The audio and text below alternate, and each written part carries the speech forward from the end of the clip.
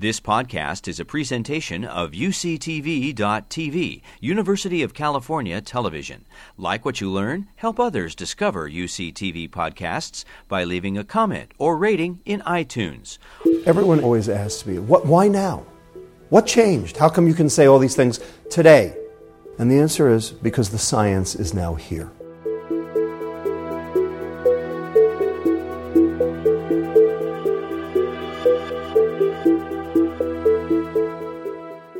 The one thing that we know categorically that can mitigate chronic metabolic diseases is reduction in calories.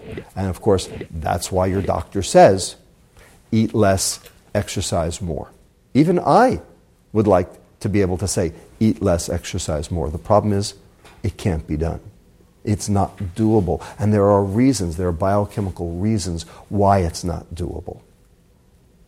That have to do with new hormones that have just been discovered. For instance, one called leptin.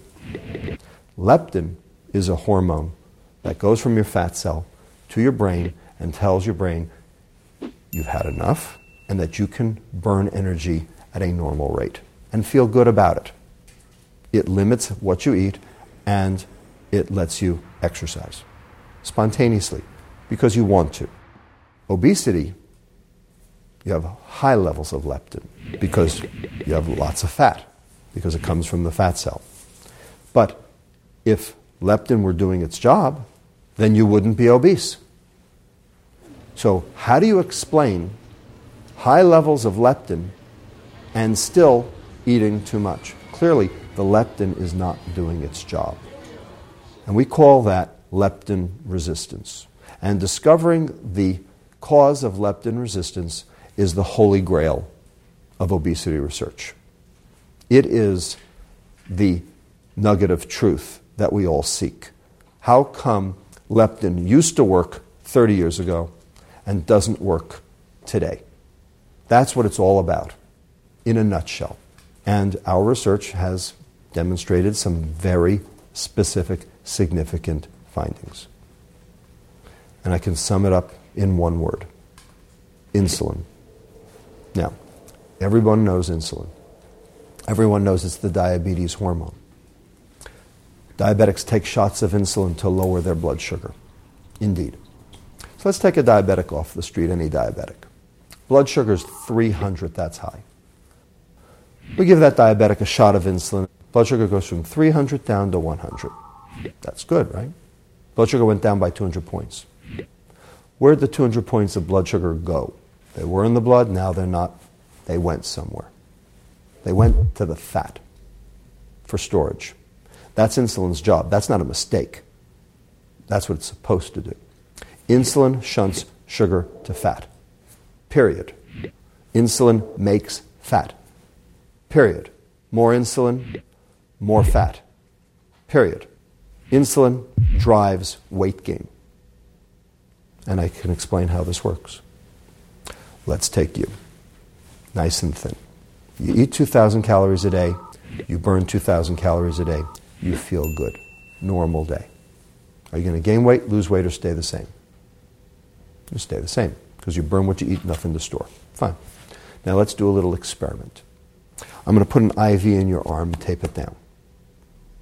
I'm going to follow behind you, and every time you reach for food, I'm going to pump you full of extra insulin in that IV. Insulin you didn't want or need.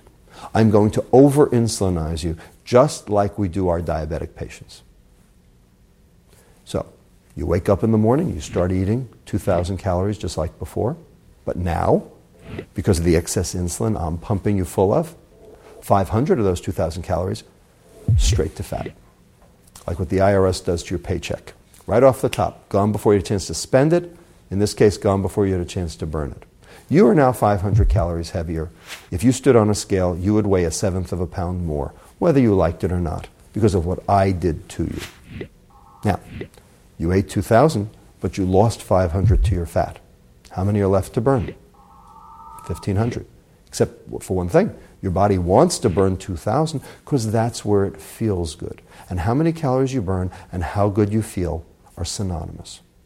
Things that make you want to burn energy, things that increase your energy expenditure, make you feel good, like exercise, caffeine.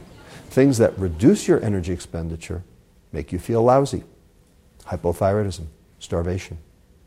So how many calories you burn and how good you feel are the same. You only have 1,500 to burn, but your body wants to burn 2,000. So what do we call that? That's called starvation. So how do you feel when you're starved? Crappy, tired, slothy, sit on the couch, don't want to do anything, don't want to exercise, maybe watch TV or play video games. Sound familiar? And of course, hungry. And in a world of free access to food, which we all live in, what are you going to do? Eat back the 500. So now, instead of eating 2,000 calories, now you're eating 2,500. You've increased your food intake to compensate for the effects of the excess insulin. Except, I'm still pumping you full of insulin. 100 of those 500 right off the top, straight to fat. Now you're 600 calories heavier. You're only up to 1,900 to burn. You still don't feel perfect.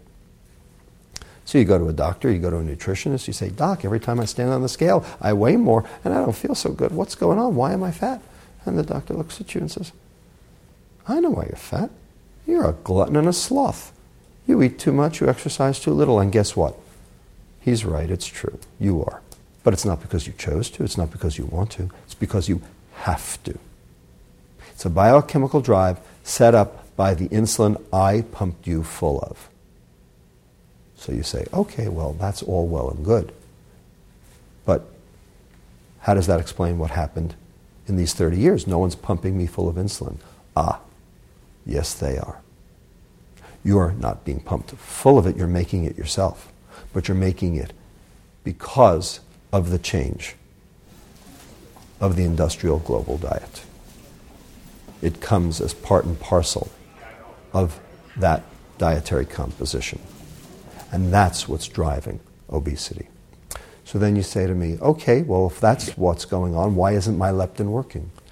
Because the work we've done shows that insulin blocks leptin at the brain and makes you hungry. So the higher your insulin goes, the more energy you store and the hungrier you get. And there's your vicious cycle of consumption, weight gain, and disease, all being promoted by excess insulin, which comes from the industrial global diet. You've been listening to a podcast by University of California Television. For more information about this program or UCTV, visit us online at uctv.tv.